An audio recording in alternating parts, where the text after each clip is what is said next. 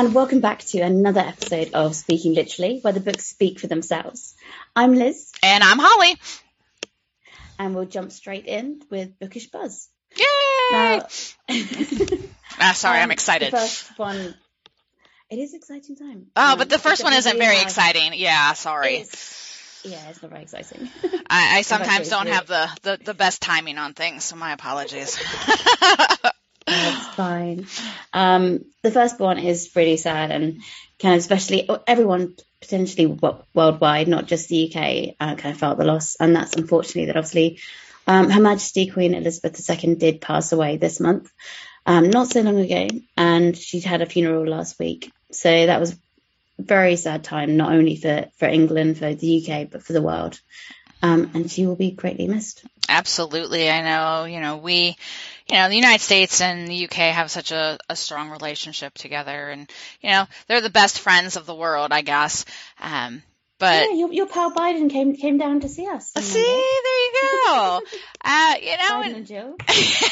and I will say, we a lot of people here in America do have a fascination with the royal family, and it's kind of just fun to watch their lives. But when she passed, I remember telling my husband, I'm like, like so many people, I don't know a world without her. She's, she was on the throne for, 70 years. It's like, oh my gosh, like what is a world without her? And so, here we flew our flags at half staff in honor and in remembrance of her, and our, standing in solidarity with the feelings and the loss of our friends in the UK. So, we flew our flags low from the time she passed until her memorial service on Monday. Were you able to watch any of it? Because I know. So we had, we were off on Monday, because they declared it a bank holiday so that everyone could kind of pay their respects. So I watched quite a lot of the funeral. It was really moving. I think the one time when I actually did cry a little bit was when I saw King Charles King Charles III tear up when they were singing God Save the King. And I was like, that's it. My eyes started. I mean, seeing your new monarch cry is just heartbreaking. Because obviously, it's not just we've lost our queen. He's lost his mother. He's lost, and he only lost his father 18 months ago. I know. So he became an orphan in 18 months, and suddenly he had to take the throne. And in between her death and her funeral, he's had so many duties to do. He's had to go around the UK to services, so he had no time to grieve, which is really sad. It was a very strange time. Yeah. I remember the strangest thing is thinking back that only 3 months ago in June, I remember watching the Jubilee celebrations. Oh, yeah. For 70 years. Uh-huh. And they were amazing, like seeing all the planes going over. I remember standing out in the garden hoping to see some coming over our way. I saw one helicopter from it going over our house. Okay, well, it wasn't a complete loss then. You saw something. But I saw it all on the TV, and that was really nice, and kind of seeing her on the balcony. And one thing that was amazing, literally 2 days before she passed away, she had just sworn in our most recent Prime Minister, literally 2 days before she died. Oh, wow. So she was working up until her death. That's just insane. I mean, it's an inspiration. It's amazing that this woman went to extreme lengths to serve her country for so long. Yeah. And we will never see somebody reign on the throne again for 70 years. Oh, absolutely not. And I would only even be able to fathom that if there was some type of tragedy that struck. But yeah, I can't. That's probably a once in a forever situation. Yeah. I wanted, I'm probably going to have to go back and watch clips. Her coverage of her funeral here for my time zone was like from 2:30 a.m. until 6 a.m. So I was Oh, sleeping yeah. during the live news coverage of it. But I mean, we did That have would make sense, yeah. yeah. So, but I mean, we did cover it. I mean, it was live coverage on Yeah. a lot of our TV, our news channels and things. So, because so many people are, they want to watch it and are just invested in that. So, yeah. Yeah, I So mean, like, 'cause definitely. we had very kind of, the whole country has had a big kind of changes happening during the time. So obviously our country went into national mourning for that week, or that 10 days, 12 days. And there were things like on BBC, they had to cancel all their comedy shows. And they had a lot of viewings, obviously a lot of programs about the Queen. It's the same with radio stations. Radio stations had set broadcasts. It's just a shock because I remember seeing it come through on my phone. I looked at my phone because earlier that day it had said that the Queen had been told to stay at Balmoral, and that the doctors were concerned about her health. And then some of her family were flying over to see her.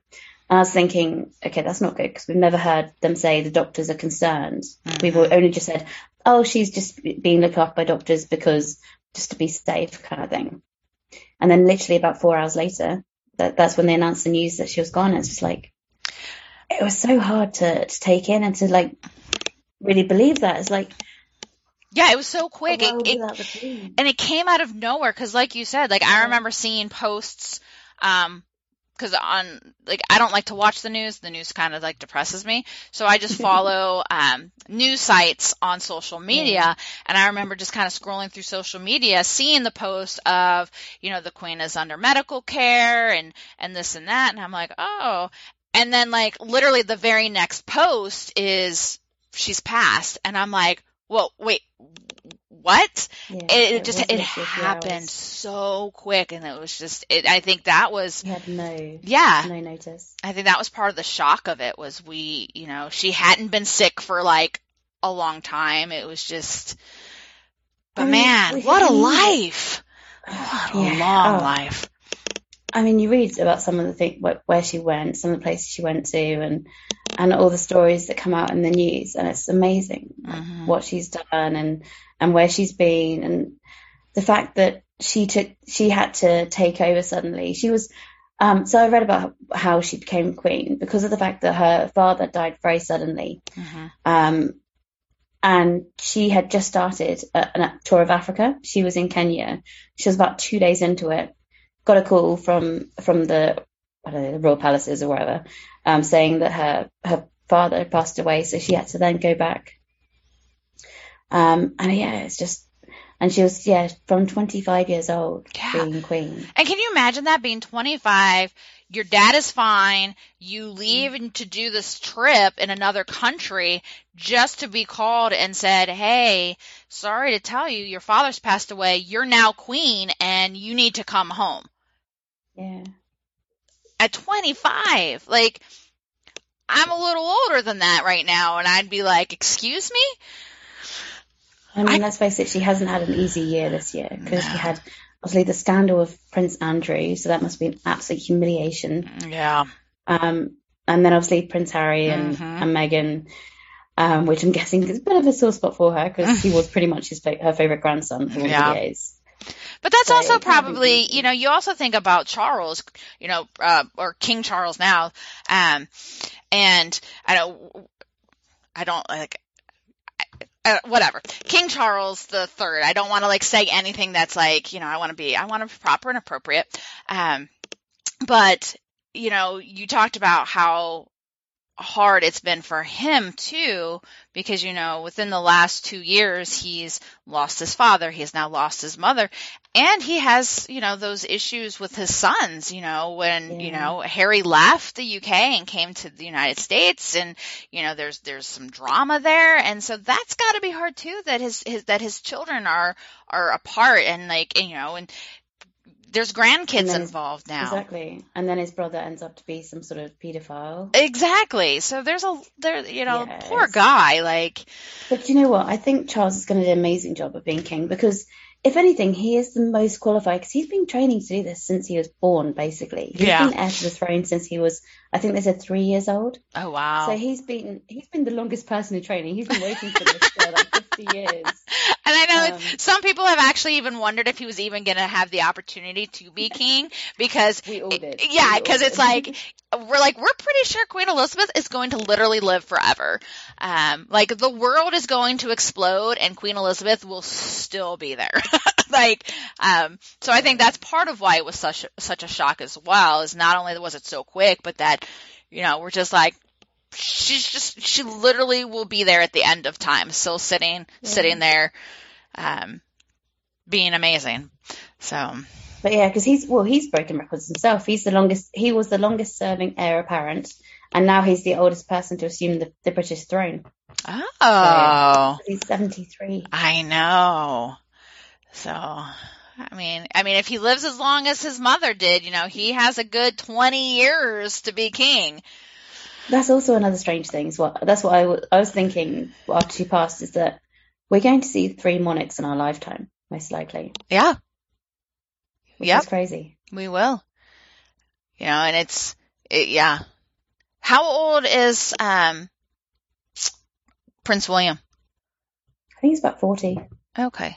So again, we're going to have that same issue. If he lives another 20 years, Prince William will be 60 when he takes on the throne. Yeah. So we're definitely looking at it at an era now of older monarchs. But which, you compare, and I know that you have like the prime minister who is, kind of more of like the parliamentary kind of laws kind of thing. But, we have in the United States, obviously we have the president of the United States, and, it's very, very uncommon to have a president. You have to be at least 30, I think it's 32. Oh, really? Yeah, like there's an age limit that you have to be in order to run for president. So we would never have a 25-year-old president. We would never have a 30-year-old president, which is why, a lot of our presidents that we see tend to be older. It was, Barack Obama was a little bit younger, like when he, was president, he had 2 girls in school, like they hadn't graduated high school yet. And then the same thing with Bill Clinton, his daughter was still in school. So it's just rare that we have presidents even that young to have kids that are still in school, living in the White House. But yeah, so. Here's trivia. I've just Googled this. Okay. But I wonder if you know this. Who is the youngest president? Who was the youngest president to come to be inaugurated? What do you reckon? Oh my God. There's been like 47 or so presidents. And I don't know. It could be somebody so like off the beaten path, like, It's not obsolete. It's not. It's one of the ones that even I know. So. Okay. So then it's got to be one of the ones that I just mentioned. It's got to be either Barack or Bill Clinton. I want to say it's Barack Obama. It wasn't? No, it's JFK. Oh, yeah. It's 43. That's right. And we all know that the oldest one is Biden. Yeah. I forgot about JFK. Poor JFK. I know he was like only in the office for 3 years, but still. Yeah, and I wasn't alive. To my credit, I wasn't alive when he was president. So, and history and politics aren't my thing. So, add that to my list. Math is not my thing. History and politics aren't my thing. So I have, yeah. At one point, we will eventually determine what my thing is, but it's not those things. It's clearly fantasy. Clearly, I totally live in my own world, make up my own laws, have my own rulers, and it's fan-freaking-tastic because I don't have the stress of the world. All right. Well, of course, our thoughts continue to go out to the royal family, and as they continue to grieve, and I'm excited to see and watch and listen to your stories to see how the UK continues to transition into this new era.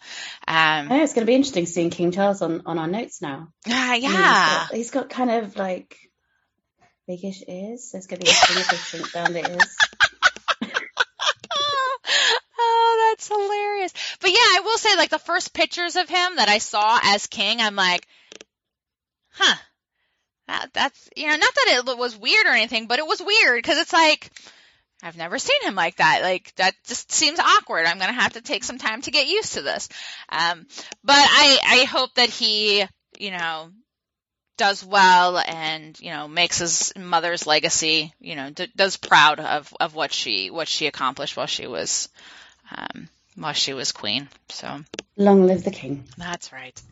Okay. So that's 15 minutes of our show right there. So Oops. Yeah, it's okay. She was well worth it. She was on the throne for 70 years. We can give her 15 minutes. That's true. I mean, from the UK over to America. Right. What's going on in America? So we are just wrapping up our Banned Book Week, which is a big week that we have every year, kind of driven and sponsored by the American Library Association. But we've talked about censorship and book banning on our show before. There's been a lot in the news over the last year about, not necessarily libraries, but, people wanting to pull books off library shelves, pull books out of schools, preventing people from reading things just because they don't agree with what the topic is. And it's continuing to go up. So there's been a lot of data that is shared during this week and a lot of support for banned books. And, and it just reminds you that, it's okay to be different and to have different opinions and believe in different things. Like, that's what makes our world the melting pot that it is that we're not all the same. We all believe differently. But, this is really trying to support the idea that just because your beliefs are different doesn't mean that you should have the right to dictate what someone else can and can't read. No, I've been seeing a lot about the Banned Book Week on Instagram, and it's just shocking the amount of books that are banned over in America. Mm-hmm. I mean, I don't think we have as many over here, or at least not that's really publicized. And I was reading some of the stats, like, you'd think it was some of like the higher up governments. It's not always the case. Sometimes it's parents and teachers, and it's just like, who are you to dictate what your child should learn? Mm-hmm. I mean, you need to let your child have an open, kind of a flexible education. Yeah. And the only thing I believe in it is I believe some books do have a kind of an age limit. Like some, yes, if they are graphical, then yes, there are certain ages which you shouldn't really expose them to certain books like Stephen King. Traumatize them. Yeah, exactly. But other than that, they should be able to read whatever they want to. Yeah. And you should be able to show them whatever books that they want to, except for any terrorism or extremist books. Right. But I mean, I think it also comes down to, like, so in the school year, the 2020-2022 school year, so last school year, so for in the United States, so basically that runs typically from the end of, like, it varies depending on the state that you live in, but on average that runs from about August, September to May, June. That's our school year. There was approximately 2,100 books that were challenged during the school year last year. And a lot of them do come from parents, religious organizations, community organizations that want to pull these books out of schools. Here's the thing. You're talking about schools. As a parent, I have 2 kids in school.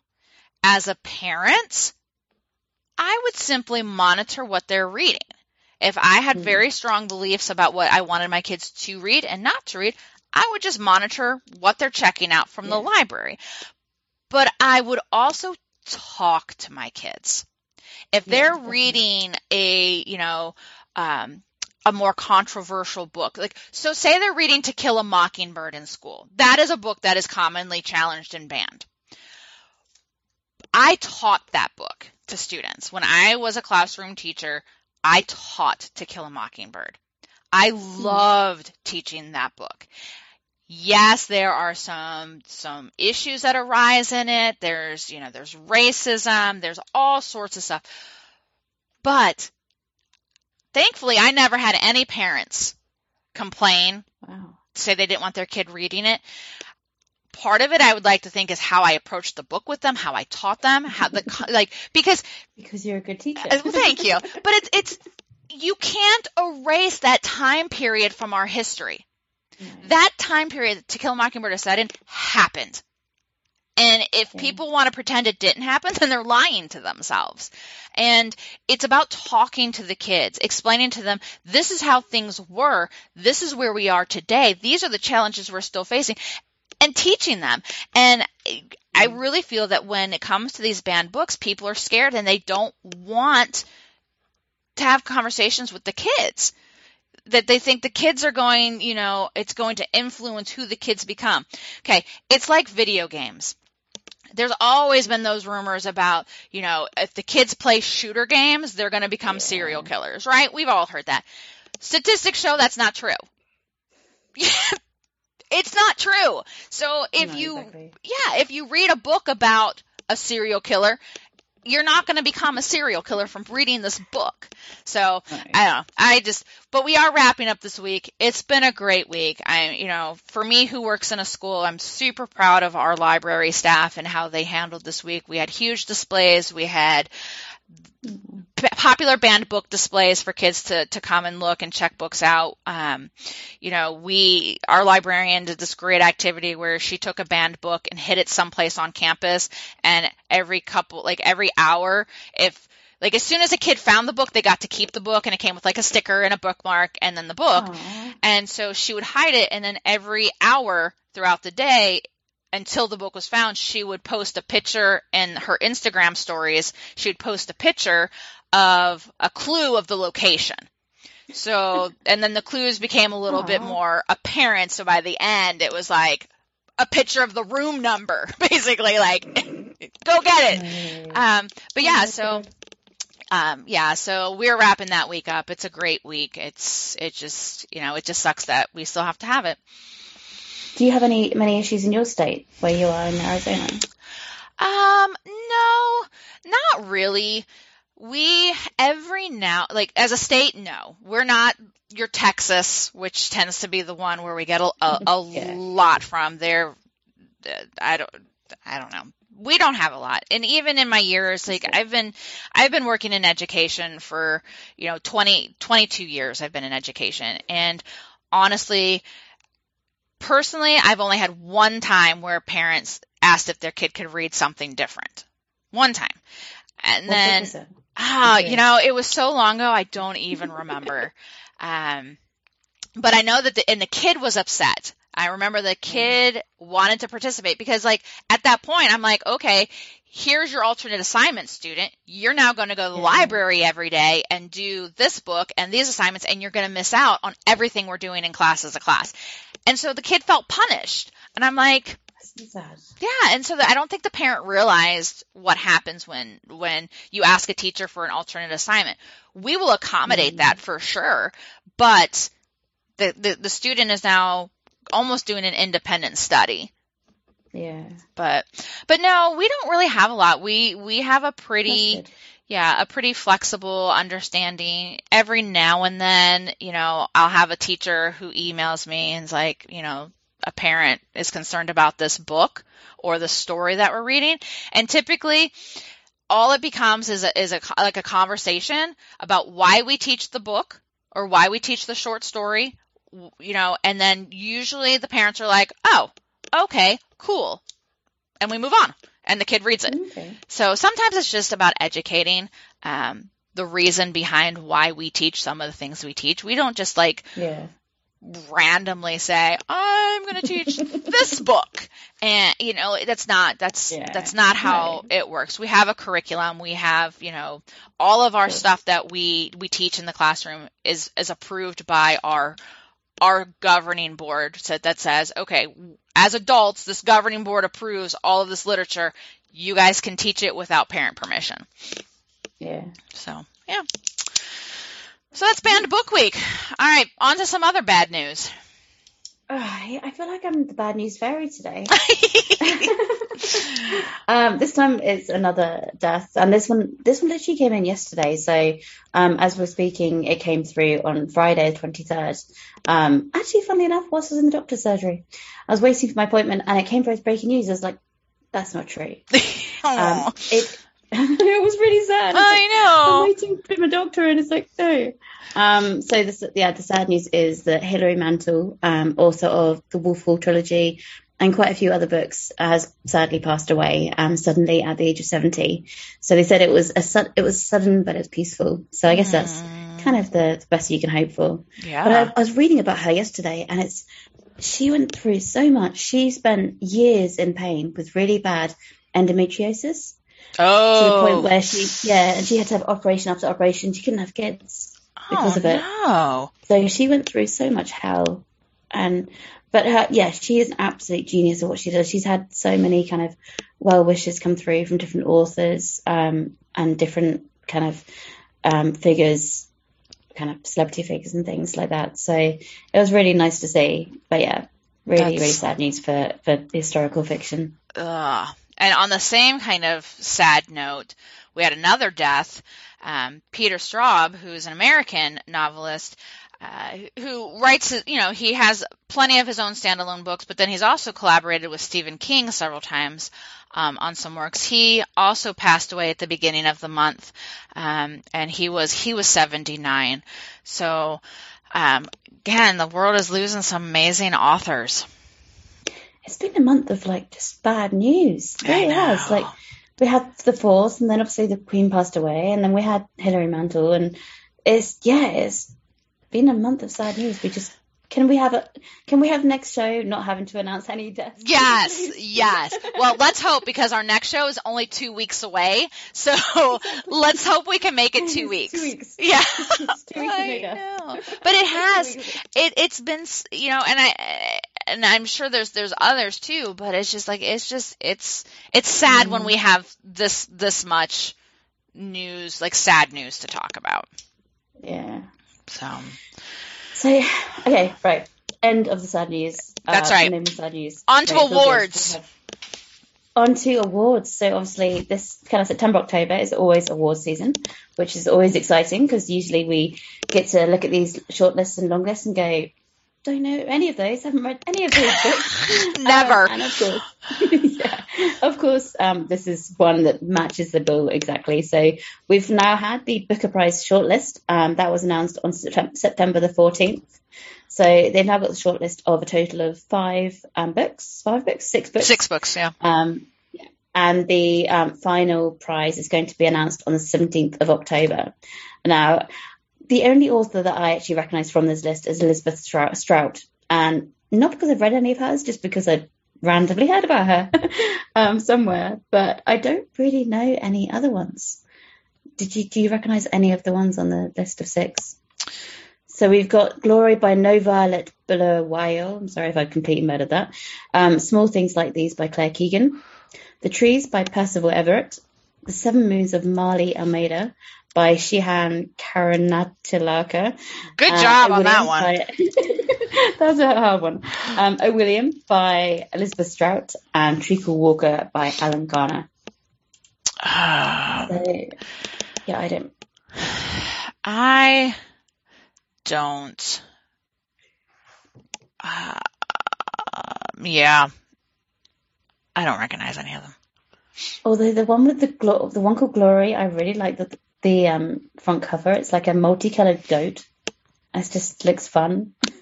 It does look fun. It looks different. It does. And Seven Moons of Marley is really colorful as well. I was gonna say that's out of just looking at them, that's the one that kind of sucks me into the cover. It's like a geometrical, colorful mask. Because I see the teeth. Yeah, I see the eyes. And the eyes. Oh, and there's the teeth. Yeah, and there's a red nose. Yeah, it's almost like a clown nose. So the cover intrigues me. The cover really kind of pulls me into that. Oh, and it says it's a funny satire.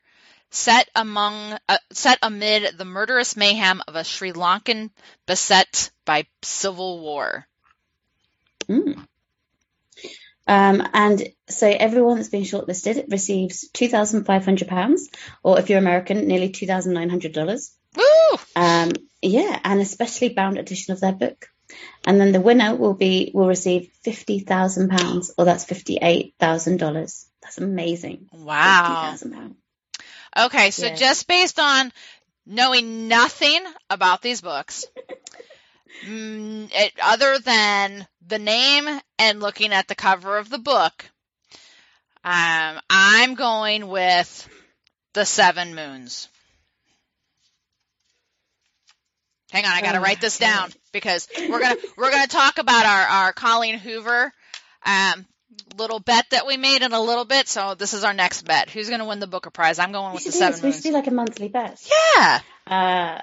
What should I go for? I mean, all I know is that Elizabeth Strout has already won the Booker Prize a few years ago. I hope she doesn't win again because that's just greedy. Yeah.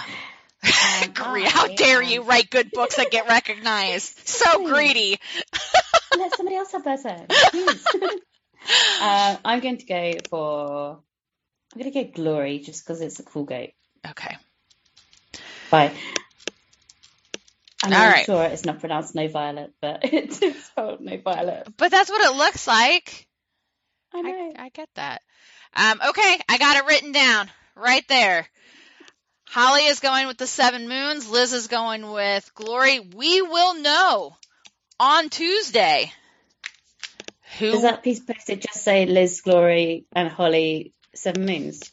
Yep, it says Booker, and then it says Seven Moons, Holly, and it has Glory by Liz. I will take a picture of this and post this on our Instagram later today, so everybody can see, one, how amazing my handwriting is, but two, that we can't cheat later and say, dang it.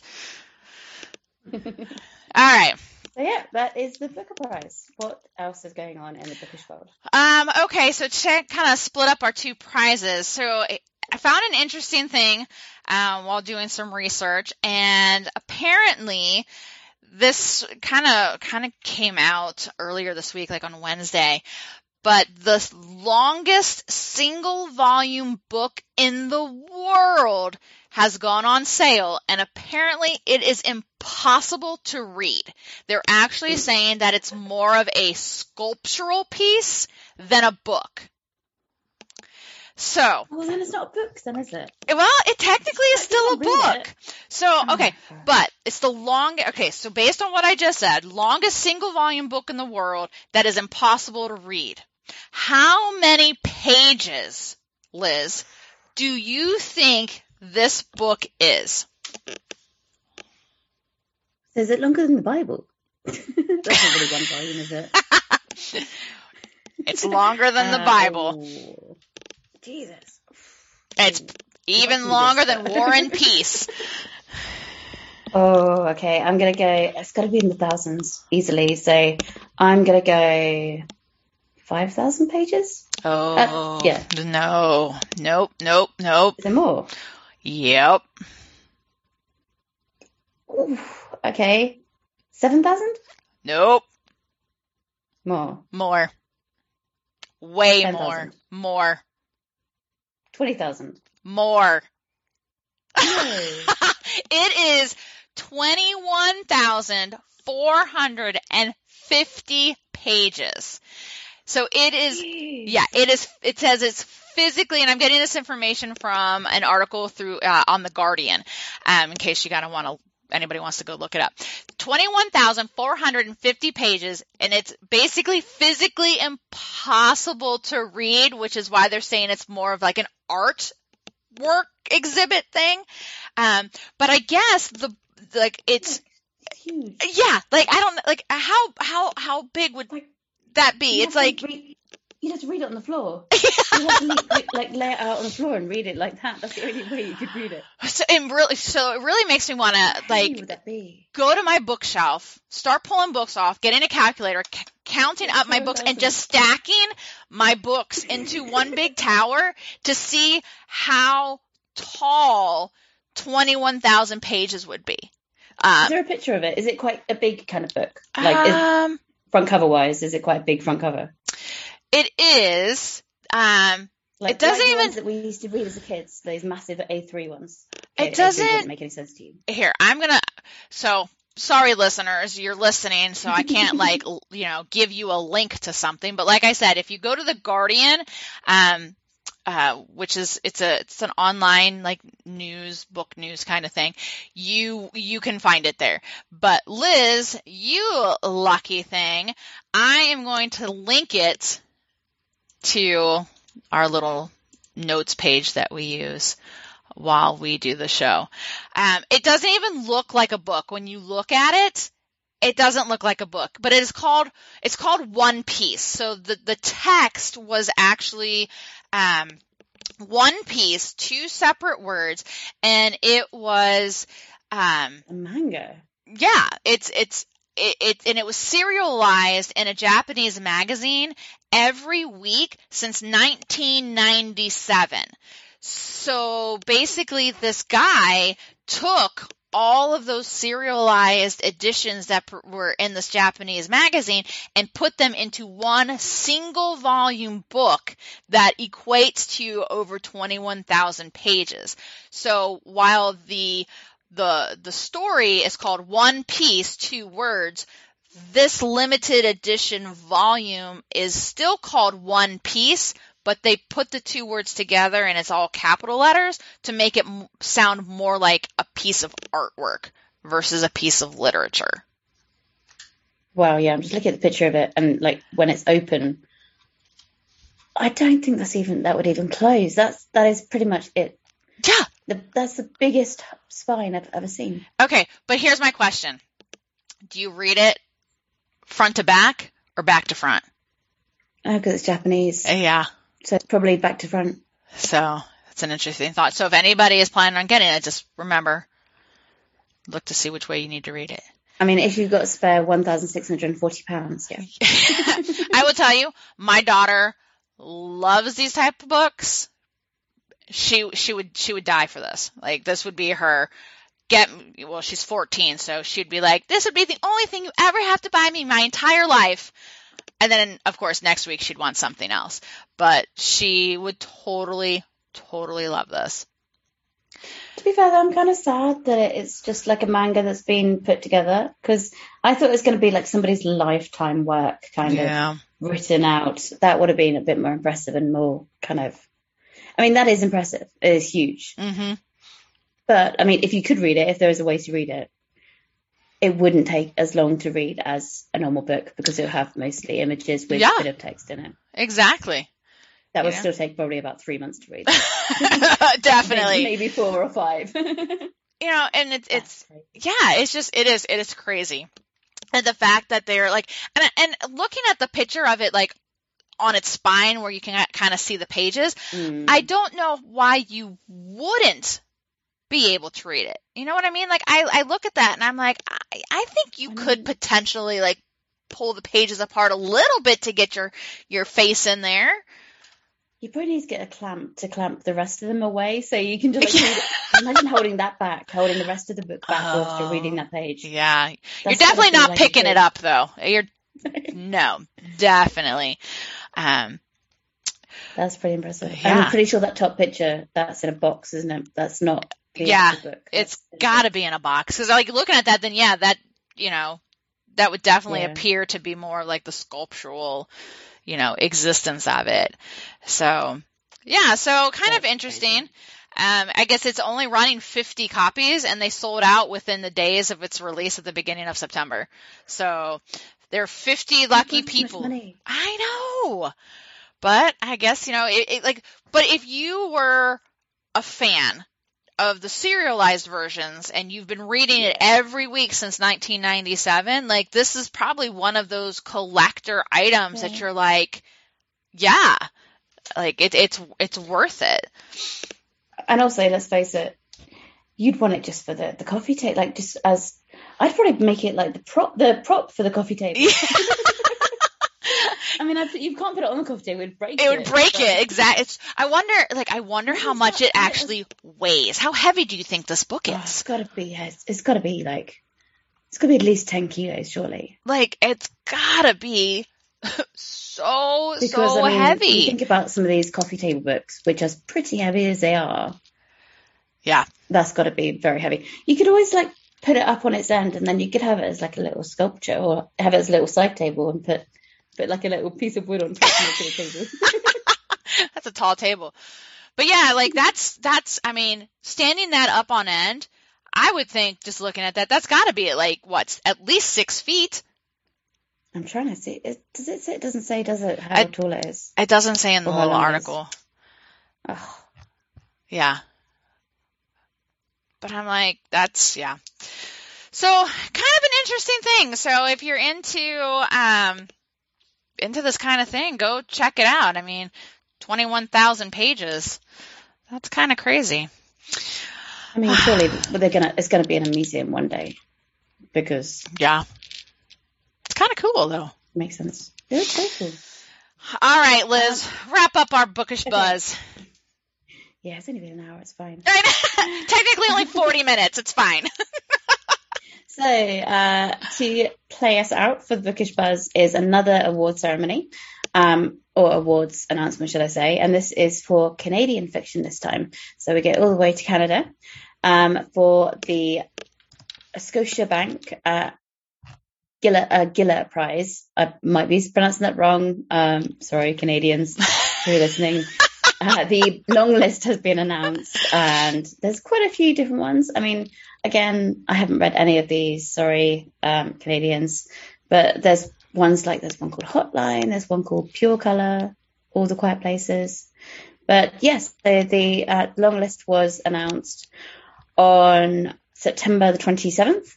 And we should be hearing soon about the shortlist. I think, didn't we say that was coming up on September 27th, on Tuesday, is the shortlist. Oh, that's the shortlist. Yeah, that was what I meant. The Yep. shortlist is being announced September 27th, and they have the final award ceremony on November 7th. Perfect. So, yeah. All right, then real quick, New York Times bestseller list. We could have skipped this one this week, but a couple interesting things. No. I know. One is, of course, we use the combined print and ebook fiction list to talk about. Number one is back to being Where the Crawdads Sing, which maybe we need to look to see if anything has come about from that murder story. I think it might be because it came, especially I think in America, it came to digital release recently. Okay. I've been waiting for it to come to digital release in the UK, and it still hasn't. Because you still haven't seen it yet, have you? No. Oh my God. Not anymore, and it's not even come to digital yet for us. But because I thought it was meant to come to digital for us a few weeks ago, but I think it was just America, so that's probably why you guys have got it back up to number one. So yeah, I mean, congratulations. Where the Crawdads Sing was a good read, and it's been in the charts there for a stupid amount of time, hasn't it now? 178 weeks. So it just keeps moving up and down on it. But stop. Just stop. It's over 3 years because, again, I have learned that a year has 52 weeks, not 365 weeks. That would be like a really long year. So it's not quite 4 years. So it's like 3.5 years. But that's a long time to be on the list, man. That is a long time. But before I talk about the young adult number one book right now, I do have to, sadly, Liz, talk about our last little bet we made about Colleen Hoover, because we discussed the fact that she has this kind of unbridled monopoly of the top 5. Every single week she monopolized it. And so we made at least 3 out of 5, hasn't she? Yep. So we made a bet as to when she would lose that place of monopoly, where she would go down to less than 3 books in the top 5. Just to remind everybody, Liz said October. I said November. Unfortunately, we are both wrong because she is currently not in the majority. She only has 2 out of the top 5. And she I'm has 1 week away. You were 1 week away. Yes. 1 week away. So if we were on The Price is Right, you would have won. So yeah. So the top 5 is rounded out with number 2 is Vince Flynn, Oath of Loyalty by Kyle Mills. Number 3 is Fairy Tale by Stephen King, which has been on but it was number 1 last week when it was released. It was number 1. I think so too. Yeah. And then 4 and 5 are Verity, and then It Ends With Us are the 2. I'm really not surprised about It Ends With Us because that's the one that's about to get a prequel. It Ends With Us in October. So I'm pretty sure, but I'm quite confident to say that by our next show, even though it's only 2 weeks away, I think we're going to see a Monopoly again. Oh, absolutely. Coho. And her book comes out on her new book. It Starts With Us. Us, isn't it? Yeah, it comes out on October 18th. At least in the US, it comes out on October 18th. So we are definitely going to see a Colleen Hoover Monopoly come back with that. So I will say that in the week since our last episode, I still have read 0 Colleen Hoover books. Me too. It's not that I have anything left. Yeah, exactly. It's not that I'm like, boycotting her or, have anything against her. I just haven't read any yet. Yeah. Well, the only one I've got as pairs is Verity. That's the only one I have on my Kindle. Yeah. Because I think we need to probably buddy read it. Yeah, that'll get us through it. And it's funny because I think the only reason I got Verity, because I think at one point it was like free on Kindle, and I'm like, okay, download. So, like I said, I'll read it. I have no problems. I have no problems with her. But then our young adult hardcover or hardback book that's coming in at number 1 right now is Stephanie Garber's The Ballad of Never After. So this is book number 2 of her little duology that came after the Caraval series. So, and I know it has had a lot of press, to be fair. So I'm not surprised that it's number 1 because it's all over Bookstagram and all over YouTube. Mm-hmm. So, out of curiosity, where is One of Us is Lying this week? One of Us is Lying. Well, the last, the other book that's kind of been topping that hardcover adult book is Long Live the Pumpkin Queen. I've been very surprised that it's lasted as long as it has. It was number 1 when it came out. It's been number 1. It was number 1 last week. It's number 2 this week. It's been on the list and in the top 5 for the last 7 weeks. I'm kind of intrigued by it. But Is that by a famous author? It's by Shay Earnshaw. Not a famous author. Never heard of her. But yeah. Okay. So it's basically Sally, the new queen of Halloween Town, must save her town from a sleeping curse, is the quick little synopsis of it. Okay, so One of Us is Lying has actually dropped down further than I've ever seen it. It is number 7. Wow. Yeah. So it has been on the list for 242 weeks. Now, that, my friend, is over 4 years. In case you were wondering. Almost 5. Yeah. Almost 5. That's just mental. Absolutely mental. Yeah. All right. Well, that wraps it up for an excessively long start of our show with the Bookish Buzz. But, there's a lot to talk about. It's a big news month. Right. And come on, everyone likes listening to us talk anyway, so it's all right. Naturally. Exactly. So, all right, we're going to take a quick break, and then we will be back with What You're Reading.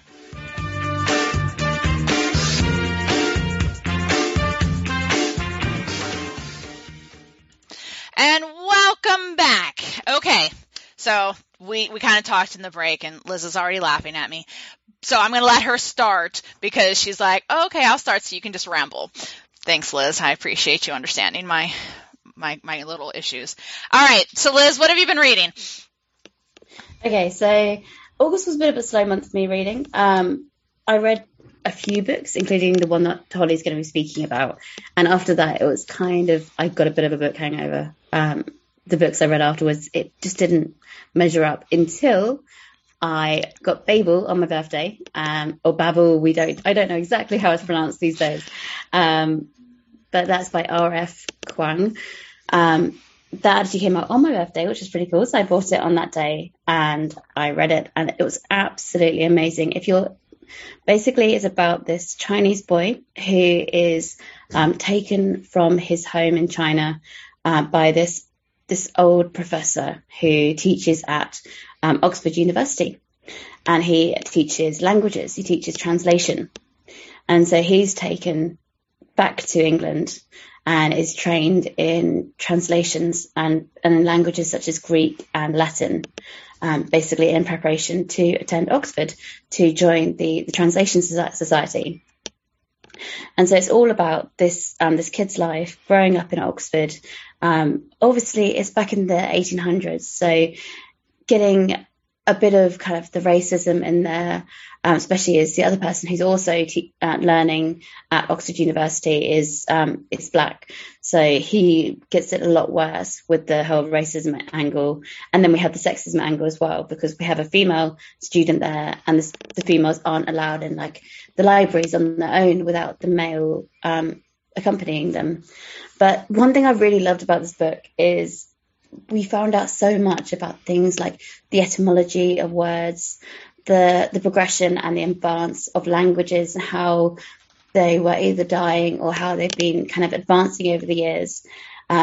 Basically, the reason they've been doing the translations is from what they call silver working. So these silver bars, which they inscribe with two different words, which have similar meanings, but not quite the same meaning, are transcribed into the bar, and they help different things work. So you could put in like things like it runs the trains, it keeps buildings upright, but it's all about the power of language. And obviously, being an ex-English student, ex-journalism student, I love learning about language and about etymology and all about those kinds of things. So it's really fascinating to hear about it. And you've got like little fun facts like stagecoach. Did you know the origin of stagecoach? Do you know why a stagecoach is called a stagecoach? Why is it called a stagecoach?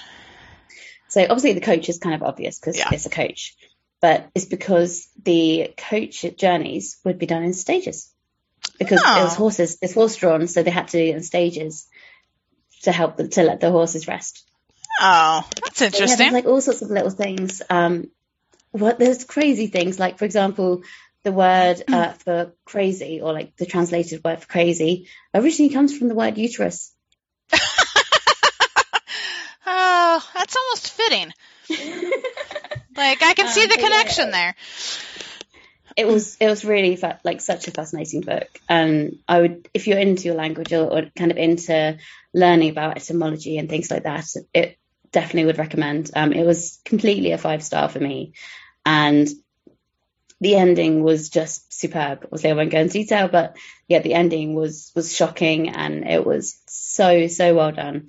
And you see pretty much the whole of his life, quite a large portion of his life. You see him grow up, you see him progress and to kind of change. So yeah, that is Babel, and loved it. Wow. Awesome. I would say it's kind of one that's been on my radar. I just don't know if if and when I'll get to it. Depends. It just if no new books came out, like if nobody released a new book for like, a couple months and would let me get caught up on all the books that are either on my TBR list or on my radar, it would be great. But the issue is exactly, and all these new books come out, and all these new books get added to my list, and then you have this list that you'll never ever get through. So I did think of you. I reckoned that you'd like it because obviously you were an English teacher. Yeah. And I can imagine that you like kind of that sort of thing, the whole etymology, and I do, but I'm reading about it. But on the other side, I think because I live that world, it's not necessarily like my top pick of a book to read, which is funny because I know I would love the book if I read it.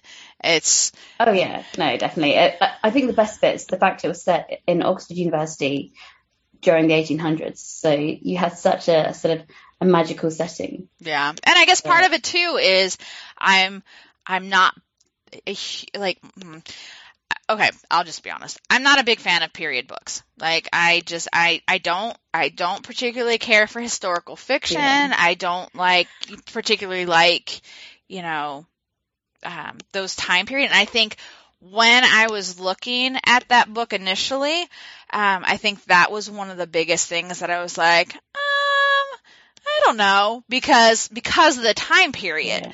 Yeah. Because it's just, I don't know. I mean, it's not, I don't think it really feels too much like historical fiction, because you do have that sense of fantasy in it because of the silver bars kind of almost working the magic through language.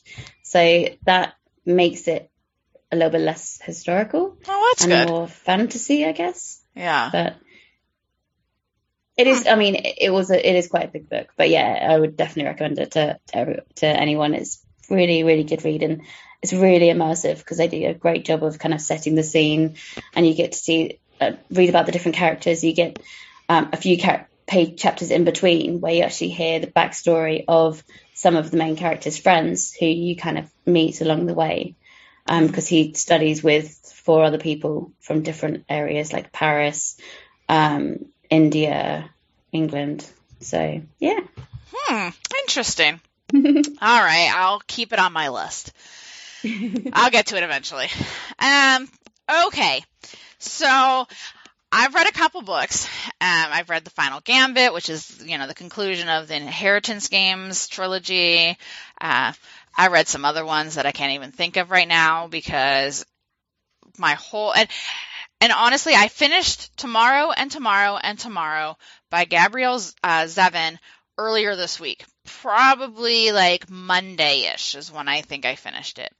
Started a new book, and honestly, I haven't picked a book up in the last 3 days. Part of it's because I've been really busy with work and family, but part of it is like I am still in this massive hangover from Tomorrow times 3. And when I wrote my review, I was just like, I don't like, and I think I told you, I don't remember feeling such passion towards a book or towards characters since I read The House on the Cerulean Sea. Yeah. Because it was the same thing. Those characters just burrowed into my soul, and they still haven't left. And then reading Tomorrow, those characters, they did the same thing. And I don't know if part of it is because it is life. It is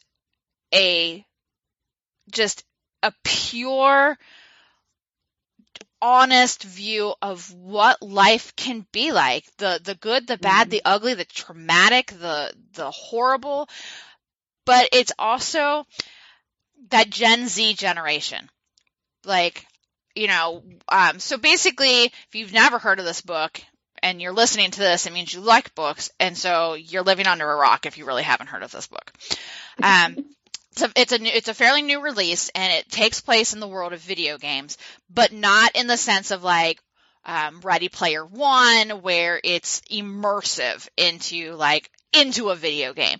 This is really about the friendship between Sadie and Sam from the time they're about 11 and 12 all the way through their adulthood, as they bond over the Oregon Trail as kids in a children's hospital, through creating their own successful video game company where they design and sell video games into their adulthood. There's so many smart choices that this author made making this book. It's Sadie and Sam. I mean, I don't know if this is a spoiler or not. They never get together. They never become lovers. And I think had they, it would have, I really think, changed the complete dynamic of the book had they actually become lovers. But it really follows their lives separately and together as their lives come together, and then they part and they come together. And it shows that you can be super, super close with someone and then never see them, talk to them for many years, and come back together as if no time has passed, and then separate again and come back, and separate and come back, and being there for the ups and downs of life. And where it's sort of chronological, there are moments where you get a little glimpse of a past. Like there'll be a present event that connects to something in the past, and we get a little bit more clarity on that. But oh my God, like the feels, it's the references, the allusions to things. And I think that's what it was like, because I could feel my own life, because I'm like, oh my God, I played the Oregon Trail, when I was little in elementary school, when I was 11, I played Donkey Kong. That was like one of the biggest, arcade games, and Miss Pac-Man, and, all these things that are referenced all the way up into like when they were talking about, the stupid farming games like Farmville, so all of these things, you're like, oh my gosh, like, I understand this, but also the pain of things that happen in life. Life isn't easy, and sometimes fiction, because it's fiction, will present life in a simplistic way.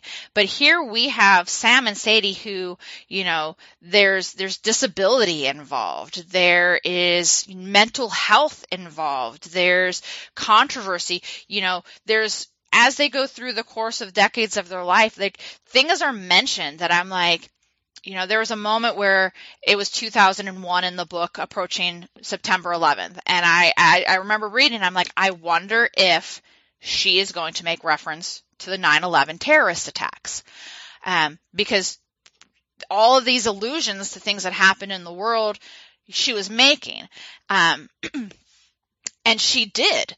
And so like, it was just like, oh yeah, I remember that. And she taught, and how society was, and decisions that companies and people made about what to do. And like, they're like, do we release our new video game? And the cloud that is hanging over us right now. But oh my God, like I cannot, this book was just, it was perfection. I don't know how else to describe it. You don't have to know a lot about video games to understand and love this book. There's, Marx is a secondary character. Yeah, exactly. I'm not going to say anything. I'm not going to spoil it. But oh my God, I was so upset. I was like, but it was just, but it's real life. It's those are the things that we deal with today in our society. If you watch the news for 5 minutes, here in the United States, we have a big issue with that. And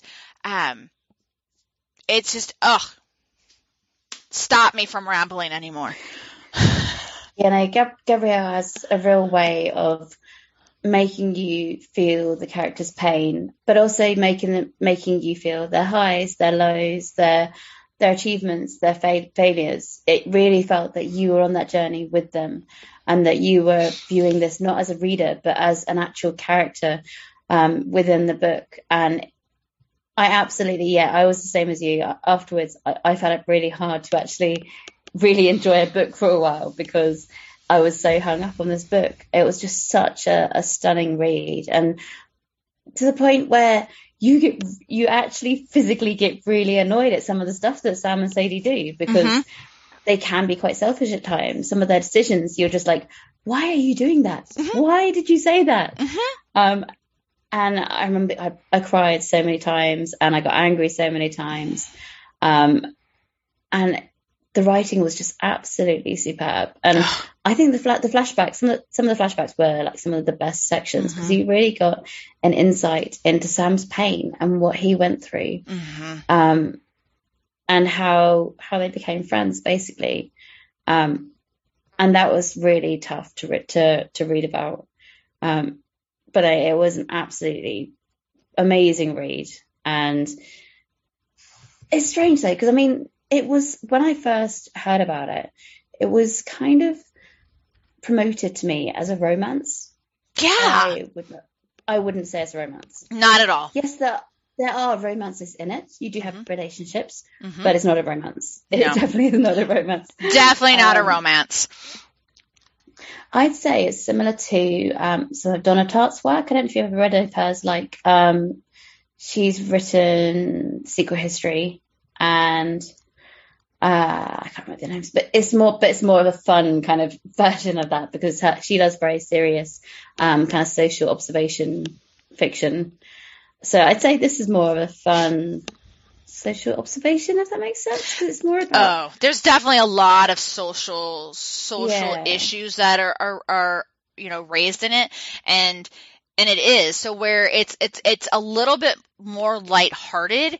There is still some serious social undertones, but she does it like you said. Her writing is magical, and for her to be able to take some of these multiple hard-hitting social, issues and injustices, into a book that is fun.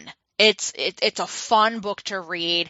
I loved learning about the video games like Ichigo. Like I'm like I want to play Ichigo, and Oh my god, I so want to play Ichigo. Yeah, it sounds so fun. I want to play all their games, like the one with the pipes, the one with the factory one. Oh, Solution, her very first one that she made while she was in school. So fun. I know. And like the Emily drop, like the Dickinson, where you have to like all her words are falling, and you have to like one. Yes. I'm like, oh my god. Of course, the Wild West one. Pioneers. And that's funny because so the book is broken into 10 sections, like 10 parts, and then most of the parts each have little chapters in them. Pioneers was one of the few that that didn't have any chapters. It was just one long part. And I remember starting it and I was like, what has happened? It's changed to completely different book. The style changed, the writing changed, everything changed. I'm like, did she just give her computer to someone else and say, hey, write this random chapter for me and then give me and then give it back to me? But then as you read and as you go through, you're like, holy crap. And then it's just like, you get to the end of that section, you just got to put the book down for a minute and be like, what literally just happened? Yeah. And then that one. And it's funny because you were talking about how the selfishness of the characters, and it's like, how did you say that? But then it's moments like that with Pioneer where you're like, the selflessness, the love that you can have for someone that is not a romantic love, like the love that these two people have for each other as friends. It is more powerful than the love I've read in other books where people are intimate together. Oh yeah, no, 100%. Because I mean, we see it develop from children all the way to older adults, and the way it develops and the way that, as you say, they're away for years and years apart from each other, and they get back together. And I mean, depending on which stage of the years that they were in, sometimes they get straight back to being close again. Yeah. I completely agree. I mean, their connection was sort of connection that you just can't break. It was such a strong bond.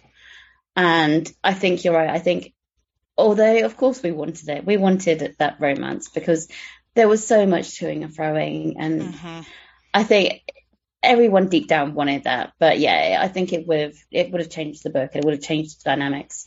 So, and it would never have worked if she stayed true to who her characters are. It would even if they got together, it would never have worked. No, it wouldn't have worked.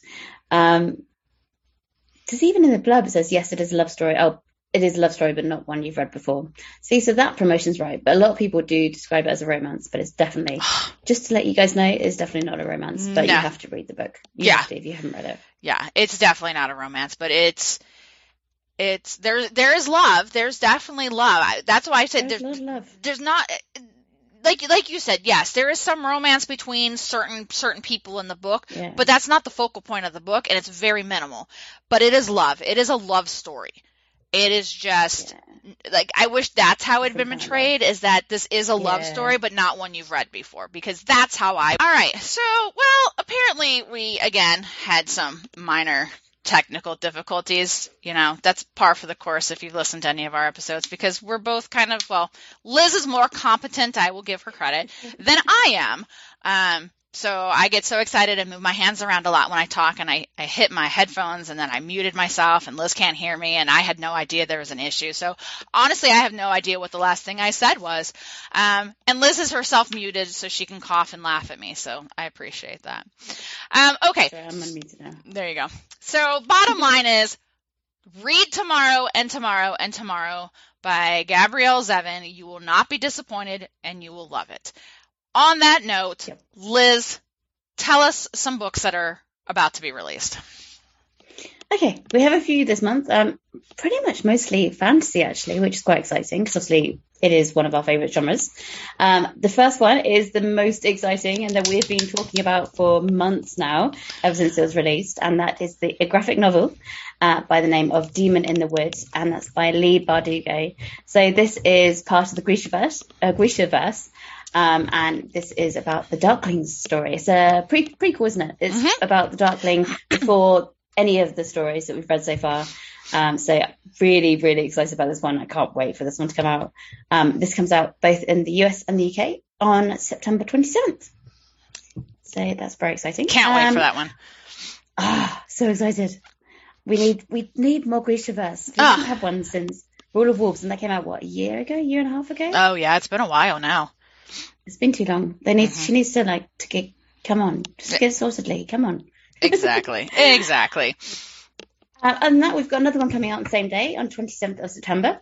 All of these are UK and US dates for once. It all actually measures up the same, which is amazing. So the next one is Kingdom of the Beard by Carrie Maniscalco. This is part of the trilogy which you may have heard of before, all starting with Kingdom of the...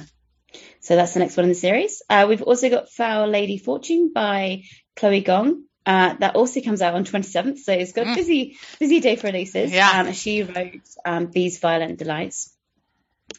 And then, just so that we've got a bit of magic and a bit of Christmas, we have Just Like Magic by Sarah Hogle, and that comes out on the 4th of October. Yeah, that one's going to be fun because it's kicking off the holiday reading season, but recognizing that it's October and we need a little witchy magic. So I think that'll be a fun one. I'm excited about all of them. I probably need to read The Kingdom of the Wicked and start that series. I haven't read any of those yet. Yeah, I've got the first one, but I have never read it. Yeah. I haven't got the second one, though. This is the third, I think, isn't it? I believe so, yeah. Yeah. So we have a lot of good books coming up. So I'm excited about October. October is always a fun month for book reading. I don't read a lot of thriller. Yeah, I don't read a lot of thriller books, but I like a good horror book, and I think the reason I don't read a lot is they don't scare me. I want a book that scares me. And they're really hard to find one that is really truly creepy and scary. So, Stephen King does it quite a bit. But Stephen King intimidates me. I love his books or his movies. I'll watch his movies, and we were just talking about Into the Tall Grass, which was a novella he wrote that they turned into a movie in 2019. I watched that, and that's creepy. But when it comes, I struggle. However, whenever I ask people, I get Stolen Tongues is the most common recommendation I get for a book that's truly creepy and scary. So I'm reading a book right now, and it will be my next book I read. So I'll be, well into October. Stolen Tongues. So it's a creepy cover, so I'm hoping it's a creepy book. Is that the one that we were discussing? Mm-hmm. Is that the second one we're discussing? Oh, yeah, that does sound pretty creepy, actually. Yeah. So it was, we're doing our next Speaking Literally book club in 2 weeks, and we're doing Just Like Home by Sarah Gailey, but our other option was Stolen Tongues. So I'm still going to read it, cause it's supposed to be really creepy, and I'm really, really looking forward to something that creeps me out. So. And it's short as well, so it's easy to read. Oh, perfect. Even better. There's another one. Do you know another one that I've been recommended recently called Womb? WOOM. And that's a super, super short one too. I just saw that. 100 something pages. Yeah. I was just at Barnes and Noble, kind of like our version of Waterstones for you, the other day, and I saw it, and I'm like, oh, that's such a tiny, tiny book. And then I'm like, are they still going to charge me like $28 for like this tiny little book like they would for a huge hardback book? But I didn't see its price, so I wasn't buying anything. I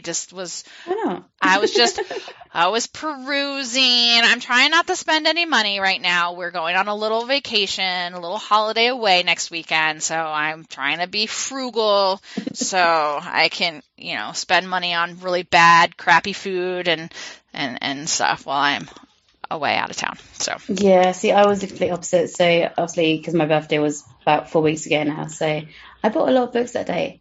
Yeah, you should. I received a lot of books that day as well. So yeah. I have like a big stack of books, and I have to get Demon in the Woods soon, and I have to get Final Gambit. So it's gonna just keep getting bigger.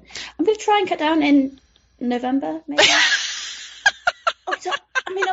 If I find a spooky book, then I'm not going to say October because it's spooky book season, and I don't. Okay, but then November is like in the midst of the fall, and what if you find a really good fall autumn based book, and then you have to get it, and then December, that it's December. No, because you have all like the Hallmark based books that we've got to read. They're awesome. And then before you know it, it's January. That's the problem with running a podcast. You can't really have a book ban because we need to stay on top of these books. That's right. Duty to our listeners. Yes. With these books. You are so correct. We cannot let our 3 listeners down. I'm just kidding. We have more than 3 listeners. Maybe 4. I don't know. No. So we need to keep up with these books. So right. We're doing this for you guys. Yes, it's a sacrifice we are willing to accept and to make on your behalf. Yeah. So with that said, there's a lot of new books coming up. So it's one of my favorite seasons that we're leading into with books because we're leading into like the creepy season, the holiday season. I love that. Just like I love when we move into the summer and we move into all the summer books. Great times of year. Okay, so we are going to take our short break, and then we will be back. And, we probably could end our podcast here. It's been long enough. But we promised to talk about retellings. So we will be back in a minute, and we're going to dive into some little conversation and some banter about some of our favorite retellings. We'll be right back.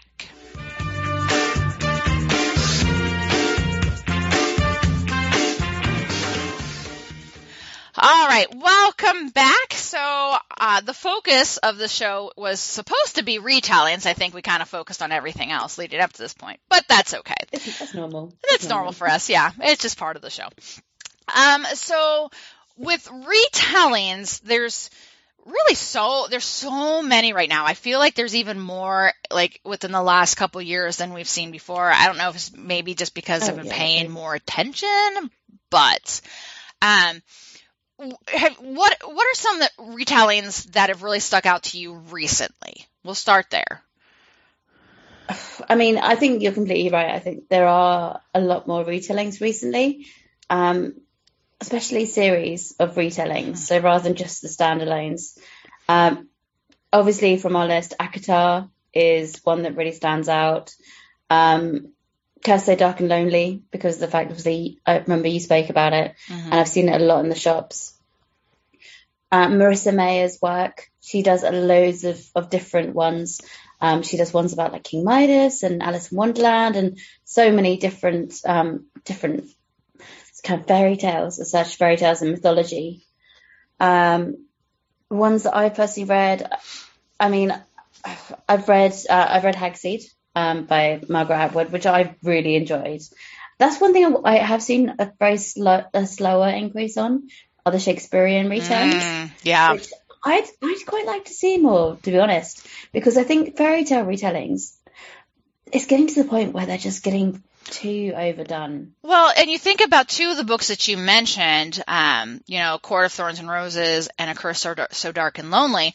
Those are both Beauty and the Beast retellings. And I really am getting to a point where I feel that Beauty and Beast is one of the most common retellings that we see, but that means it's getting to the point where it's a little overdone. And I'd love to see some retellings of things that haven't been so popular.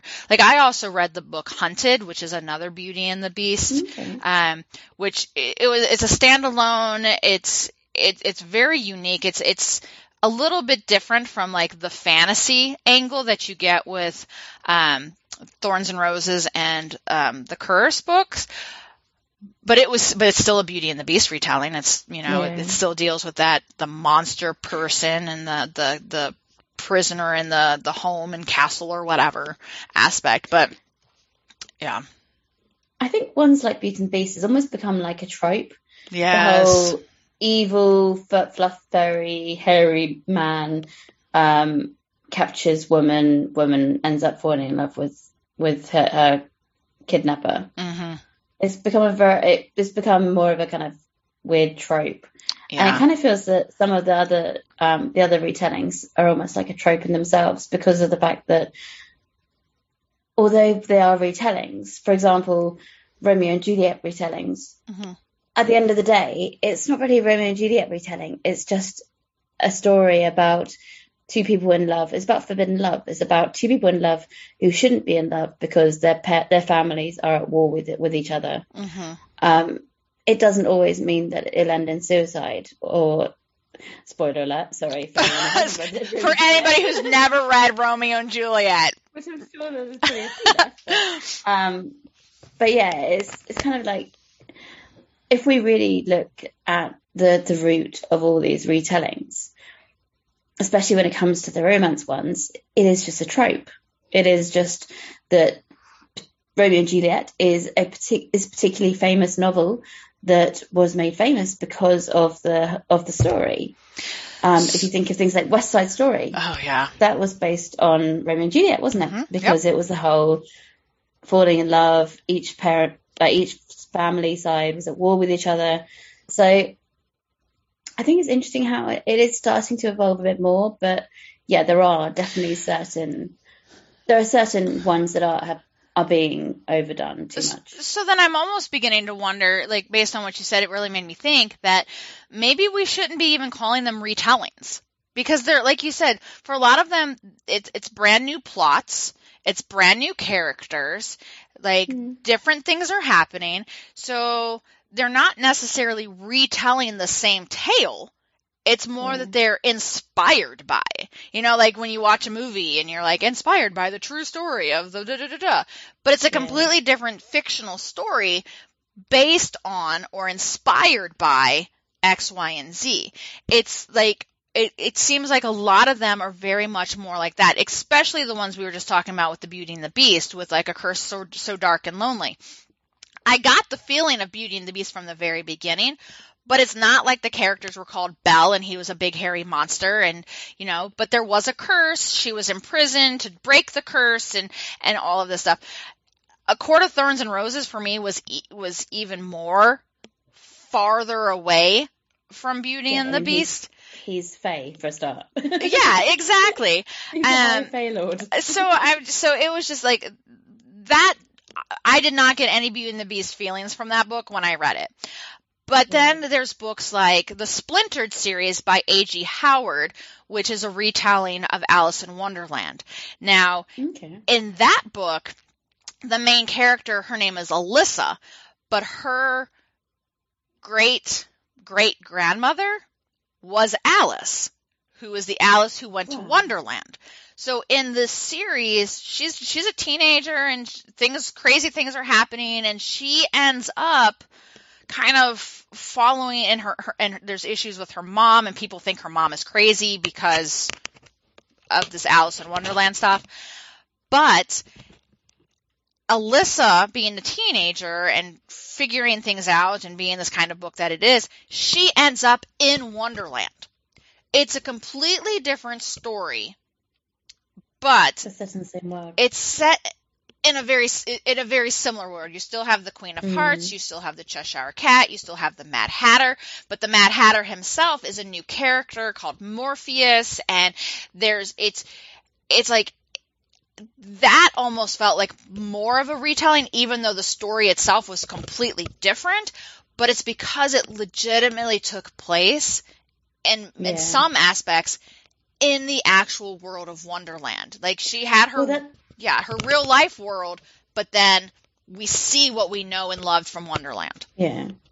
Well, that's exactly the same as the one that I'm currently reading at the moment, which is Heartless by Marissa Mayer. So again, it's set in the Alice in Wonderland world, but instead of it being set in the future, it's set before Alice in Wonderland, when the Queen of Hearts she was the daughter of a Marquess, of a lord, basically, and it was all about her life and about the king trying to propose to her to become the Queen of Hearts. So it's still set in the world. You have the Cheshire Cat, you have the White Rabbit, you have the Mad Hatter. So you've got all of the characters you love. So, and yeah, I completely agree with what you're saying. I mean, that is closer to a retelling than ones that just have the same story. Because I'm sure if we go back further, those stories weren't the original ones. So Romeo and Juliet, it probably wasn't the original. There was probably others before that. Beauty and the Beast. What? How dare you say that about William Shakespeare? Sorry, Will. Beauty and the Beast, I'm sure there was probably something similar from mythology or from previous lore. Mm-hmm. So I think it's just a case, isn't it, that these stories are so renowned. They've had such a profound impact on the literature world that those are the ones that the books are based on, and not other books with a similar storyline kind of thing. Yeah. And you know, you're right. Like and there's pockets of these types of retellings. Like you said we're seeing more Shakespearean retellings with Romeo and Juliet and the Hag Seed. Now I want to say that I've heard of the Hag Seed, but it must have been like a fleeting moment, because I haven't read it yet. And then knowing that it's by Margaret Atwood, I'm assuming like you've read it and you said it was good. Pretty good, yeah. But The Tempest was one of my favorite Shakespearean plays. Oh, and I loved The Tempest. I loved it. That and Midsummer Night's Dream are my two favorite Shakespearean plays. We studied Tempest at college, and I actually got to see it at Stratford-upon-Avon, so in Shakespeare country. And it gets even better. The Prospero was played by Patrick Stewart. No way. The Patrick Stewart. Stewart. Oh my God, it was, I will never forget that. It was absolutely amazing. And that's definitely one of my favorite Shakespeare plays. Those were the two that I taught the most, because we always taught Shakespeare every year to our students. And The Tempest and the Midsummer Night's Dream were the two that I tried the most to teach, because I've taught Julius Caesar. Sorry, it's the most boring play ever. I've taught Macbeth, which I enjoyed Macbeth. But Macbeth's good. I just enjoy his comedies more than his tragedies. So I'm definitely going to add Hag Seed. It was really good. I mean, if you've liked Margaret Atwood, you'll definitely like it, because I've read quite a few of hers, and she's always such good writing. Yeah. She always kind of makes things unique. And that had a really strong kind of Tempest vibe to it. That's awesome. I can't wait to read that one out. I mean, the other retellings, which we've seen a lot more frequent and a lot more common these days, are the Greek mythologies. Yeah. I mean, it's interesting. So we've got things like Circe, we've got Ariadne, we've got Song of Achilles. Those are just in the last 4 years. And then you've got I don't know if you've heard of them, the more kind of spicier Greek mythologies like neon gods, which I've heard about recently. So it's interesting how we're getting more Greek mythologies, and they are definitely ones that I've got on my list. I think I've got Ariadne, and I've got Circe, and also I've got Lore, which I know you've read. I've read Lore, but see, with Lore, it's so again, that's kind of interesting when it comes to a retelling. I would not necessarily consider Lore as a retelling, because Lore is it's an interesting story, but it's basically the gods in modern world. The gods have come, you have, these people that have come to this modern world, and because of lineage and bloodlines, it's how the main girl gets involved, because she's been trying to hide her bloodline. She doesn't really know exactly what's happening. So it's not like any one mythological story being retold. It's just inspired. It's inspired by the concept of mythology. It's bringing back multiple gods, multiple mythological beings into this new story. versus something like a Circe. Exactly like our favourite indie author, C.T. Ortega, who brings in gods and goddesses into his world. Yeah, see, so I wouldn't consider his work retellings by any means. But speaking of him, I'm reading. Sadly, I'm reading 3 books right now. But his new one, Warfare of the Gods, book number 4, is. I need to read that. That's one of the ones that I'm reading right now. Not super far into it, but okay. But it's pretty good. I like how his books. To that. Yeah, his books pick right up where they left off. So yeah, I was going to say book 3 set it up really well for like an exciting kind of penultimate book. Yeah, so it definitely book 1 and book 2 like led, and then we plateaued at book 3, and now I can't wait to have these last 2 books of his series. Big finale. Yeah, take us home. But talk about a tangent, because his books, where they are mythological and he's very much inspired by it, and he'll talk about his love of mythology, but definitely not a retelling. So I guess that's also a piece of this is, again, the inspired by versus a true retelling. But then but again, kind of going back to like the, fairy tales, like you have Beauty and the Beast, you have, you don't see a lot with Rumpelstiltskin, but Melissa Meyer had a book that hasn't been out all that long, Gilded, which is a retelling of that one. We're beginning to see some of those smaller fairy tales and some of those smaller, less well-known Grimm Brothers, books come out. Like there's one, there's a retelling of the Six Swans. I'd never heard of it before, but it's, I'll need to look it up real quick. But, yeah, so so you're seeing some more like not super well-known stories being retold. And I think that's pretty cool, because I think when you pick something up and you don't realize it's a retelling, it could then inspire you to kind of go back and read like the original, their original work. No, definitely. And I think also, to be honest, I kind of like not knowing is a retelling and either working it out for myself or never knowing. Like ACOTAR. I mean, I don't know about you, but when I was reading that, I wasn't thinking, this is a Beauty and the Beast retelling. Yeah. I didn't know it until we looked things up for this show, for this particular episode. And then I thought, okay, yeah, no, that makes sense with the curse and the hairy main character. Yeah. But I mean, there are some really unique ones that are starting to emerge out. Like, for example, the last one I read, especially for the show, was An Arrow to the Moon. And that was promoted as Romeo and Juliet retelling. However, it also was based on a Chinese mythology as well, about basically these two kind of people who fell from the moon, and then they had to find their way back to each other in order to fix the moon and fix humanity and the world. And the whole point was that they were doomed to never be together, because one of them would go back to the moon and the other one would circle the moon. So the man would circle the moon. So it's kind of their fate was to never be in the same sort of place as each other, but for the man to be always circling the moon and circling her. Which to me is how it should be. The man should circle the woman. Absolutely. But that was quite an interesting one. That was kind of like an interesting hybrid retelling. Huh. That's really, really interesting. And another one, like, and I agree, because a recent book that has come out that it was very big on Instagram right when it was coming out, was Daisy Darker. Do you remember seeing Daisy Darker? I don't know who wrote it off the top of my head. I don't remember Daisy Darker. But what I heard is, all right, so Daisy Darker is by Daisy Darker. Oh, so Alice Feeney. Yeah, Alice Feeney. So it's her newest book.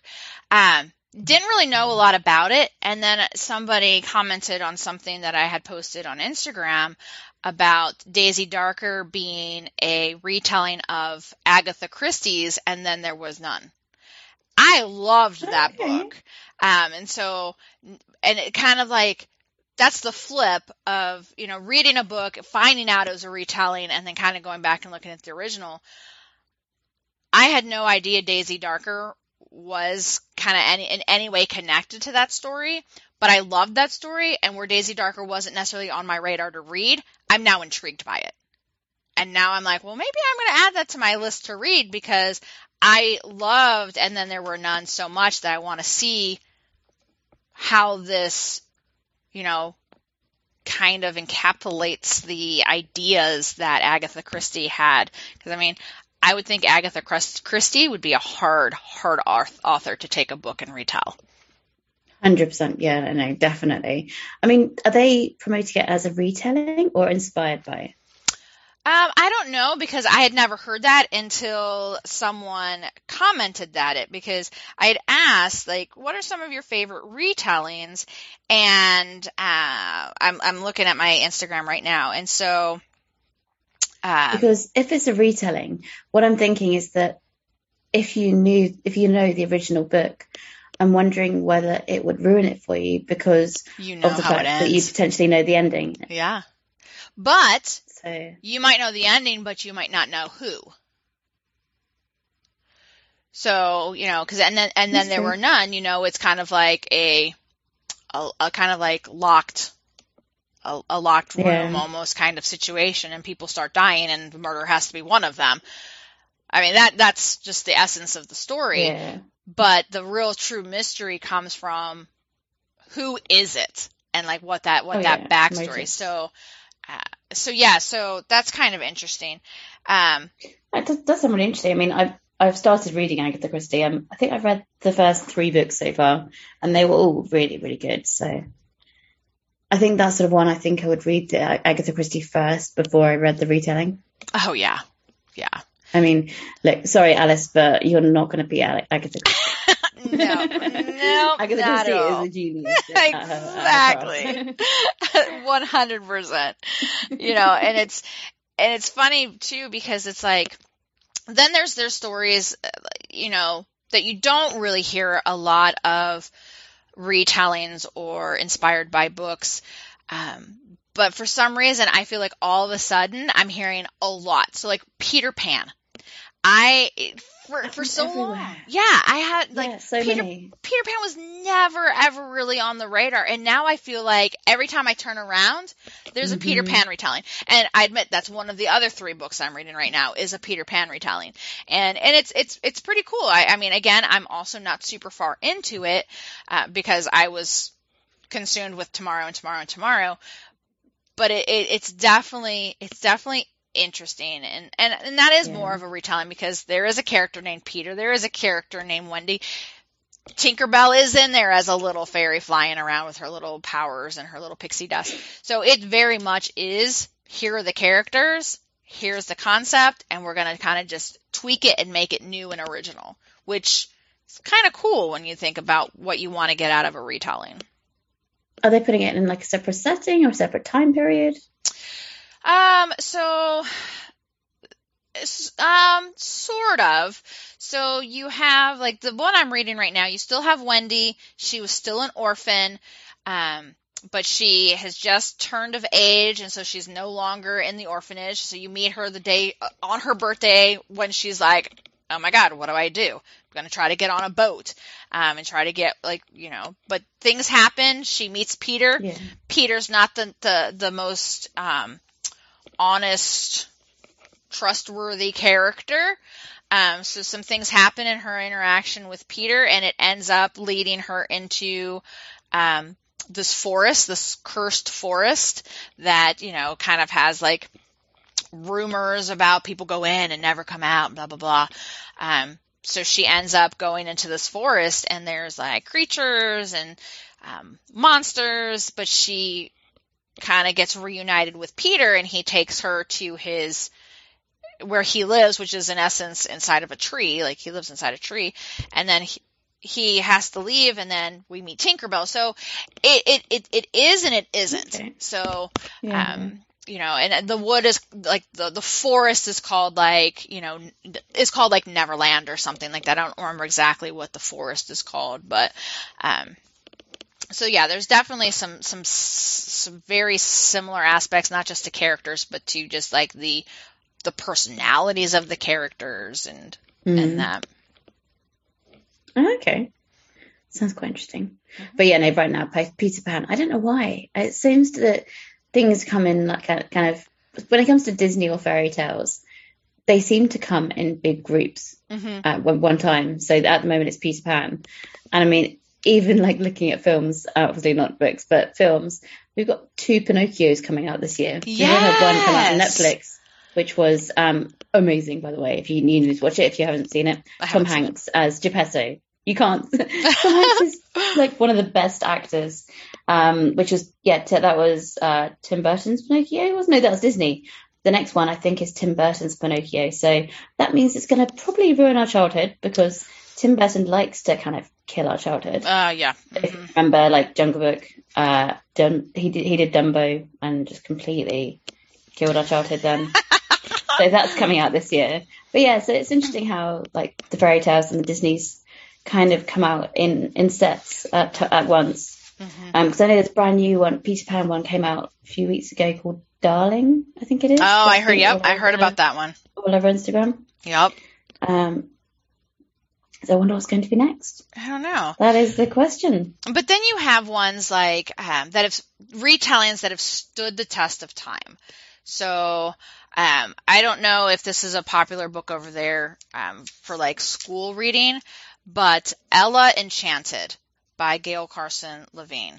So that is a Cinderella retelling, and it is a super, super common book for kids to read in elementary school. So when they're younger. Okay. So probably like. Is that the one that's, because it's a Disney film, isn't it, called Ella Enchanted? Yep. So is that based on the book? Yep, which is based on Cinderella. Oh. Yeah, so it's a very common book for kids to read, like, when they're probably like between 8 and 9. Is a good age for that, but it's one that has been out for years and years and years and years, and it's just like you'd probably be hard to find somebody who hasn't read it or hasn't been exposed to Ella Enchanted. And it's Cinderella, and I don't know if it's because Cinderella is more of one of those, again, stories that just, I don't know. There's just something about Cinderella. Like I think about Beauty and the Beast. Like I like the story of Beauty and the Beast better than I like the story of Cinderella. Yeah. But I feel that there's something about Cinderella that makes it timeless, that makes it where people aren't necessarily going to get tired of it like they would by Beauty and the Beast. And I don't know, maybe that's because Beauty and the Beast just has so many retellings, and with Cinderella, you don't have a tremendous amount. I mean, yes, you have Cinder, which is a super, super popular book. You have Ella Enchanted. You have some other ones, but they've been spread out. So, I don't know. I just feel like Cinderella retellings aren't as annoying to me right now as I feel like Beauty and the Beast retellings are. I think if you really narrow it down, it's kind of like Cinderella is the Prince Charming complex. Yeah. And Beauty and the Beast is kind of enemies to lovers. Yeah, and see, you would think that I would love that because I love enemies to lovers way more than I like friends to lovers. I hate friends to lovers. And but I think there is that ideal, that stereotypical ideal of the Prince Charming, of someone who is like almost like that out of your league kind of person who swoops in to someone who is so beneath them, and is like pulled up into like this magical world of, because I mean, how many kids growing up had that fantasy is, I want to find my Prince Charming. I want to find my Prince Charming. And what's interesting is like, I feel like that mentality of like my youth is definitely evolved, and I don't know necessarily that that's the mentality of our youth in today's society. It's It's not. I can't deny it. I would rather be Belle just for that library. Me too. Me too. And I think that's why I like, it's part of why I like Belle more than Cinderella is because I love Belle's character, because Belle's character is more feisty. She's more, she fights for herself a little bit more, and you don't really necessarily get to see that all the time from Cinderella because, she lives in an oppressive environment, and she doesn't, not that it would have helped her had she like stood up to her, stepsisters or whatever. They probably just would have pummeled her. But I like the feistiness and the fact that Belle stands up for herself. And that's what you see in like the retellings too. Now I would be a bad person to address Court of Thorns and Roses because I very much get annoyed by Feyre. She drives me crazy. She is not one of my favorite characters. But with A Curse So Dark and Lonely, I enjoy the main character a little bit more. What I like about the main character in A Curse is it also brings in the fact that she has a disability. And, I always like the representation of characters who do what they do and overcome their disability. Cool. Yeah. That sounds interesting. Maybe we should just go back to teaching kids the original fairy tales, Grimm's. Oh, yes. Where the Little Mermaid actually dies and becomes one with the foam of the sea. Crush our little... Get their heels chopped off and their toes chopped off so it fits in the slipper. Yes, because that society is not all Prince Charmings. It is exactly, and it teaches you not to be vain. Yes, not to be vain, not to take things for granted, and all sorts of good lessons there. Absolutely, the Grimm brothers were onto something. They really were. They could see where we were going with our world. Okay, so a lot that we could talk about. There's just so many retellings and inspired bys, and and then you have the books where it's like the retelling where you're looking at like the story aspect, like we've been talking about, versus telling the story from a different person's point of view. So we talked about this before when the show started. So we have books like Twilight, where Midnight Sun came out from it's the same story. It's telling the exact same story Twilight told, but from the perspective of a different character in the book. We saw the same thing with 50 Shades of Grey. We see the same exact story, but from Christian Grey's perspective. I know, probably not the best example, but it is an example. Maybe not the best. I just loved your little movement when you're talking. You were like, as a dramatic kind of movement when you're talking about 50 Shades. Somebody likes 50 Shades a bit too much. Well, it's so ironic because I read the first two 50 Shades of Grey while I was on maternity leave with my daughter because, I know, isn't that ironic? Because my husband asked some people at work, some women he worked with, hey, my wife is, she's going to be on maternity leave. She likes to read. I'd like to get her some books to read while she's at home with the baby. What are your suggestions? So this woman suggested 50 Shades of Grey. He had no idea. So he went to the store, bought it, brought it home to me. And of course I had heard about it and I'm like, okay. And so, yeah, so, I don't know for sure if he actually really knows even to this day what the premise of those books are, but, I thoroughly enjoyed they weren't great books. Writing wasn't fantastic or anything, but man, I enjoyed reading these mindless books while I was on maternity leave. It was definitely a great maternity leave series to read. I can imagine. Yeah, I think I read the first one and then I was like, yeah, I'm not continuing the series. The writing is just, oh no. Yeah. Just no. It's bad writing, and again, the characters, you're just like, in what world would you actually do this and allow this and be okay with this? And it's just to each their own, Liz, to each their own. Yeah. Who are we to judge? But Jamie Dornan was hot, so I mean, True. who But I think they could still have done better in the casting. Yeah, maybe not for Mr. Grey, but for the female, maybe. I don't know. Oh well. Okay, so our show has probably been it's probably pushing 4 hours now. So let's move on to either or. Are you ready? I'm ready. All right. This is, of course, our speed round of 10 situations where we have to quickly, and we fail at that every single time, pick one or the other based on our topic. So obviously our topic is retellings. So, Liz, are you ready? I'm ready. Okay. Number 1, Greek or Nordic mythology?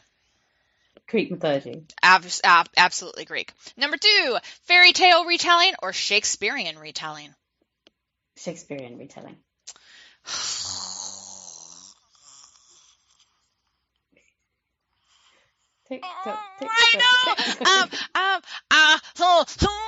Okay, Shakespearean just because I want to read more. I know I'm not supposed to say why. Okay, 3, magical mystical woods or enchanted castle?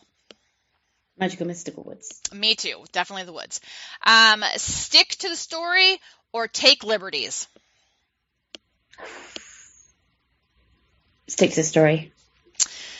I like taking some liberties. Small ones. Gender swap retelling or standard retelling? Standard retelling. Standard retelling. Court of Thorns and Roses or Cinder? ACOTAR. Okay, here's the thing. I've never read Cinder, but you all know how I feel about the other one. So I'm going to go with Cinder, even though I've never read it. All over again. Peter Pan retelling or an Alice in Wonderland retelling? Alice in Wonderland. Alice in Wonderland. Beauty and the Beast retelling or a Rapunzel retelling? Rapunzel. I'm going to go with Rapunzel too. I think we all know why, because we have already been there. Number 9, Wizard of Oz or Cinderella? Ooh, Wizard of Oz. I would go with the Wizard of Oz as well. We're very similar today. And number similar. I know. Romeo and Juliet or The Tempest? Tempest. Tempest. No. 100%. 100%. 100%. All right. Well, that was a really easy, really quick, very uneventful retelling, or not retelling. Well, it was a retelling. We retold our either or story of the last 17 episodes we've done. But we took some liberties. You mean and we had saying the same answer. Yeah, exactly. Oh, okay. I think we're getting a little giddy. It's been a while. Okay, Liz, tell us where we can find you on social media. You can find me at Lizzie's Little Book Nook. Sorry, I forgot where I was then. Talking about getting giddy. I know. Lizzie's Little Book Nook on Instagram, and you can find my website, which is lizzieslittlebooknook.co.uk, and that's Lizzie's with an IE. How about you, Holly? I am on Instagram at AZDesertBookworm, and you can find my website at tinyurl.com/desertbookshelf. And we are excited to not take quite as long of a break as we did between our last 2 episodes. We will be back in 2 weeks. Our next episode will drop on October 10th with our second book club episode. So we're super excited. And just to remind everybody, Liz, what book will we be discussing? We will be discussing Just Like Home by Sarah Gailey. It came out quite recently, didn't it? It's quite a recent release. From a few months ago. So it sounds really good. And Holly very kindly gifted it to me, my birthday. I did. Very cool cover. So very excited to start that. 2 weeks to read it now. So I will be starting it very soon. Yeah. So yeah. All right. Very exciting. So what a great episode. Super fun. We kind of had to cut our retelling segment a little shorter than we probably had planned it to be, but that's all right. It wasn't cut that much, though, was it? Let's face it. Okay, you're right. Well, okay. You're right. We're still at almost 40 minutes of the segment, too. So if you have stuck with us this long, we love you and thank you. And you're our favorite people in the world. And we hope you continue to keep coming back and joining the fun with us. So until October 10th, we hope that you read some good books, and we will be with you soon. Have a wonderful reading time. Bye.